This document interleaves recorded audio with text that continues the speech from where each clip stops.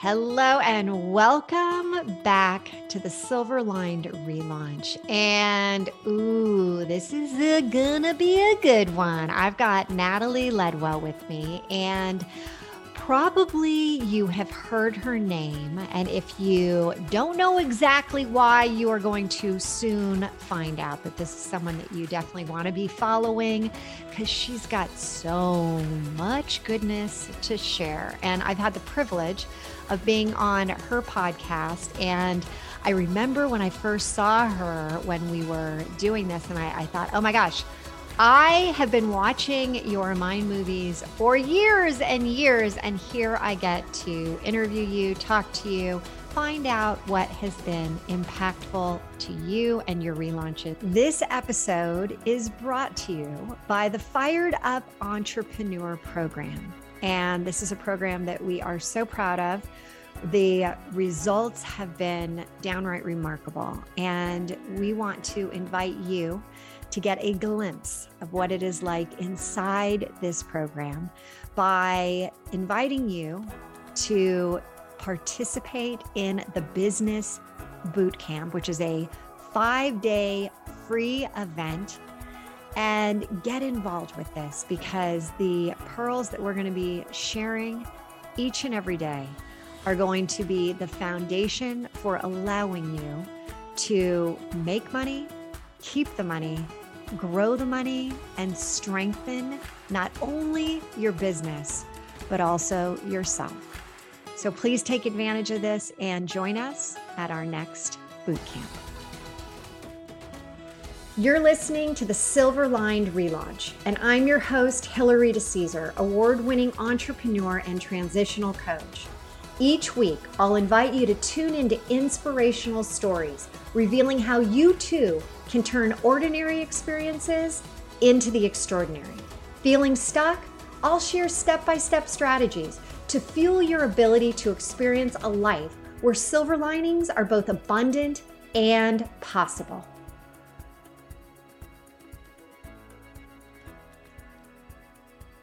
Hello and welcome back to the Silver Lined Relaunch. And this is gonna be a good one. I've got Natalie Ledwell with me, and probably you have heard her name. And if you don't know exactly why, you are going to soon find out that this is someone that you definitely want to be following because she's got so much goodness to share. And I've had the privilege of being on her podcast. And I remember when I first saw her when we were doing this, and I thought, oh my gosh, I have been watching your Mind movies for years and years, and here I get to interview you, talk to you, find out what has been impactful to you and your relaunches. So, Natalie, welcome to the Silver Lined Relaunch Show.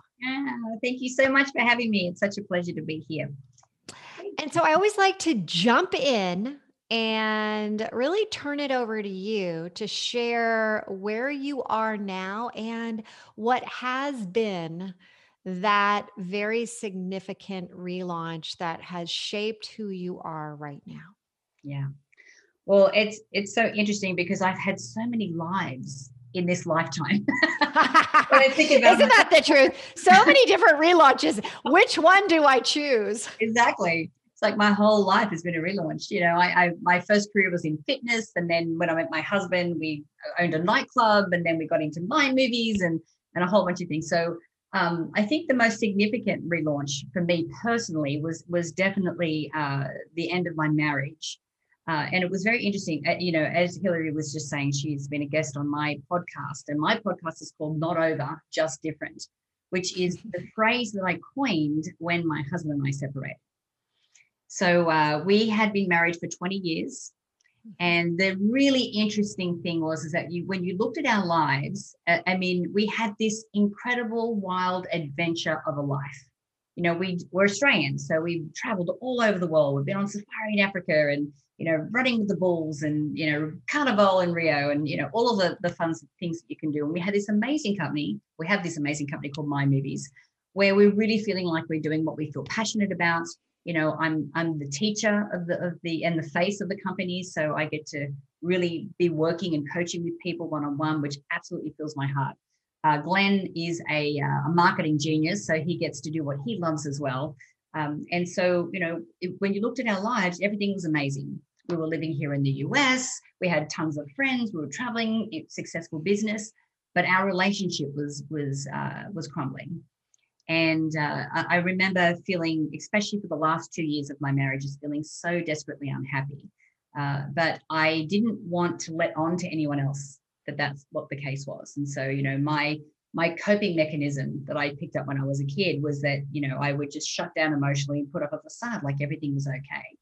And to a certain extent, Glenn would do the same things, which is probably why we lasted as long as we did.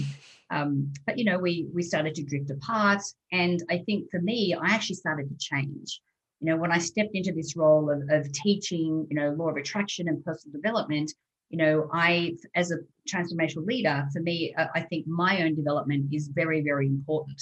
And so as I'm doing all this work myself, I'm starting to change and wanting different things. And Isn't this interesting? Before you continue, yeah. It is so fascinating being a transformational leader and really leaning into learning as much as you can about, the mindset and the space and law of abundance and attraction, and you do become this sponge for all this information. And then you start to want to have, even more and expand and growth, which is, a primary need of all of us. Yet 20 years you were married, from the outside, it looked perfect. Yeah. From the inside, it was nothing but that. That's right. And as you're saying this, Natalie, I have to say, I lived in a kind of that dual world environment as well with my first husband, where on the outside, man, it looked great. Power couple, rocket ships, doing all this, but it really, underneath the surface, it wasn't that. And, you can only go for so long before it starts to break, before the foundation starts to really crack and you can't keep patching it up. But I know, given I've been through it, I know how difficult it is when it all does come. And even though we build into it, we build up to it, it's still that crashing down of the union. Yeah. And so how did you put what you were teaching to use? I mean, how did you start to say, God, I got to do this on myself? Well, it's so interesting because I wasn't happy, but then you go through all these little mental loops. You go, well, I should be happy. Look, I have more than most other people, and it wasn't like we were fighting, and it wasn't like we hated each other, and that we were like that. It was just that we were so becoming more and more distant. And I think, especially the last couple of years, I think, I don't care is what I would say most, because it's like, I just don't care. I'm just defeated. I'm over this. And we did talk about it, but Glenn's like, no, this is not what I want. I'm like, all right, it is, but you'll finally get there. And so when we finally did end, Glenn had met somebody else. And to be honest with you, I was just so relieved. I was like, oh my God, this is so good. I'm like, first of all, he has someone to look after him. I don't need to worry about him. He's going to be fine. And so the interesting thing for us is that when I look at, what we teach and the paradigms and everything that we follow, I was applying a lot of that, because for me and for both of us, even in the moment, we kind of just acknowledged, okay, we drifted apart, and I didn't blame him for looking outside the marriage, because, we weren't close, we weren't intimate for quite some time. And I was just happy that he was going to be happy. And we made a commitment to each other, even in that moment, in that conversation, that was a shock in the moment, but it wasn't a shock overall, was that we're still going to navigate through this with compassion and kindness and respect for each other, which is what we were able to do. And I said, and at all costs, we keep the business. I said, because what we're doing is too important. It's bigger than us. It's something that we really need to continue. So we were able to do that. And we really so I don't know if you know this. I'm actually writing the book, The Great Divorce. Mm. And in that book, there are going to be people who truly were able to navigate through, come out the other side. And we're going to hear shortly what's transpired since then. But hey, Natalie, you've got a chapter now in my next book. I love that. But I know we're laughing now, and there is a lot of sorrow. There's a lot of heaviness that comes with this. Your Glenn ended up finding somebody, as you said, hey, you hadn't been intimate, you hadn't, it was normal. It was, you want him to be happy, but was there a sting there? Was there like, but wait a second, what about me? Where am I going to be? Or how did you deal with that? Well, there was a couple of things that were really showing up, especially in that last year. Number one, I kept having this voice telling me that I was wasting time. I'm like, I don't know what that means. Like, what do you mean by that? And I soon realized after we'd separated that it meant that I needed to step into a bigger game. And we can talk about that in just a moment, and what that game is for me. The other thing was that I knew that I wasn't putting any effort into saving the marriage. So when we did eventually split up, my first question was, what was my role? Like, how did I show up in this?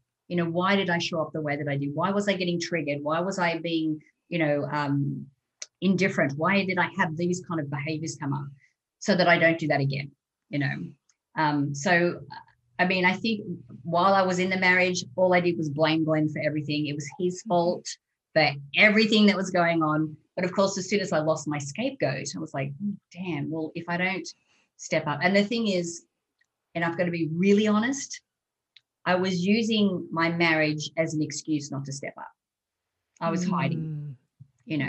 My story was, Glenn has to be the man. He has to be like, I can't outshine him.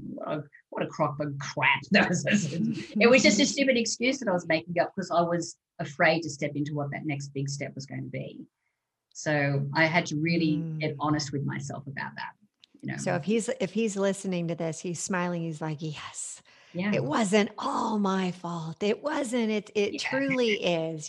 For every ending in a marriage, there's always two sides, two roles that were played. But I appreciate you saying about this, stepping into the next step, and that there is this, it's trepidation a lot of times. Like, it's the fear of what's to come. It's the fear of like, oh my gosh, fear of too much success, fear of failure, right? Both sides of it. But for you, when you finally were like, you heard the voice and you said, yeah, I'm listening, I'm not going to tune it out anymore, then things started to truly happen for you. Yeah, absolutely. Can you share what started to happen? Yeah. So the first thing that kind of came through is, was a voice saying, look, create Mind Movies for kids. I'm like, okay. But for those that don't know what Mind Movies, let's talk a little bit more about what those Mind Movies are. And right. Explain how many you have, which is extraordinary. Yeah. So a Mind Movie is basically a visualization tool. So it's like a vision board, but it's the movie version of a vision board. So, at Mind Movies, we've created software to make it really simple for people to create their own movies, which is really a depiction of the life they want to create for themselves. So it's a combination of affirmations and photos that match those affirmations, and then music, which becomes the soundtrack or the theme song for the incredible future that you're creating. So when you're watching, okay, everyone, how cool is this? I mean, you've always heard me say, I don't like these dream boards. I don't like, vision boards. I think that, it's just a bunch of nonsense. I'm a big believer in Believe It boards. And you take Believe It boards and then you add this movie aspect, movie of the mind, which I love so much. And how many of these do you now have that you have, that people have done? And that we've reached about 6 million people so far. Yeah. With Mind Movies. And, we're, like I said, I created like the children's version, which, had age appropriate photos and age appropriate, affirmations and categories and things in there. And then I created it and I'm like, okay, well, now what? Like, now what do I do? And then through a series of random events, I got connected with the dean of a university in Medellin in Colombia, who we did a commitment to donating 10,000 accounts to work with underprivileged children there in Medellin in Colombia. And he said, can you also create a little curriculum to go with it? And of course, I'm like, yes, thinking I don't know how to do that, but like this is presenting and I have to, take the reins. So I created a small curriculum, which we had, going in Colombia and Australia and New Zealand and a couple of other countries. And then everyone's like, well, what happens after the 12 lessons? I'm like, I don't know. I was like lucky to get this created. And then a colleague of mine who has got 2 master's degrees in child psychology and has worked with kids in refugee camps around the world. She reached out to me and said, let's do this together. And so from there, we've created this K-12 behemoth of a curriculum. There's like 20 lessons for each age. We have schools here in the US teaching it. We're just about to start in Australia with this new curriculum. And it really is social emotional learning. It's not law of attraction. It's not personal development in the woo-woo sense, but it's definitely a lot of psychology, a lot of science. And so we're starting to make a difference with children around the world now, which is incredible. And the funny thing about it is it's like, I don't have children. I left school when I was 15. So I left quite young because I'm from a big family. And I'm probably one of the most unlikely people to run with a project like this. And in the beginning, I was the bottleneck to this being launched because I had all of these self-doubts that I was struggling with. Who do I think I am? I'm not smart enough to do this. I don't have the credentials to do this. And it seemed such a huge, big thing. But my own self-talk was kind of keeping me in a holding pattern. And so and you didn't have children. So you're like, I'm creating all of this okay. So how did you get past the self-talk? Well, so what I did is I really owned my part in this project. So, my colleague, Debbie, she's the one with the master's degree. She's kind of created the curriculum, but my gift is to be able to take her information, put it into teachable lessons, create all the digital assets for it. Like, we've built the platform, we've put all the student workbooks and everything together. So I brought all of that to the table and I'm the big picture person.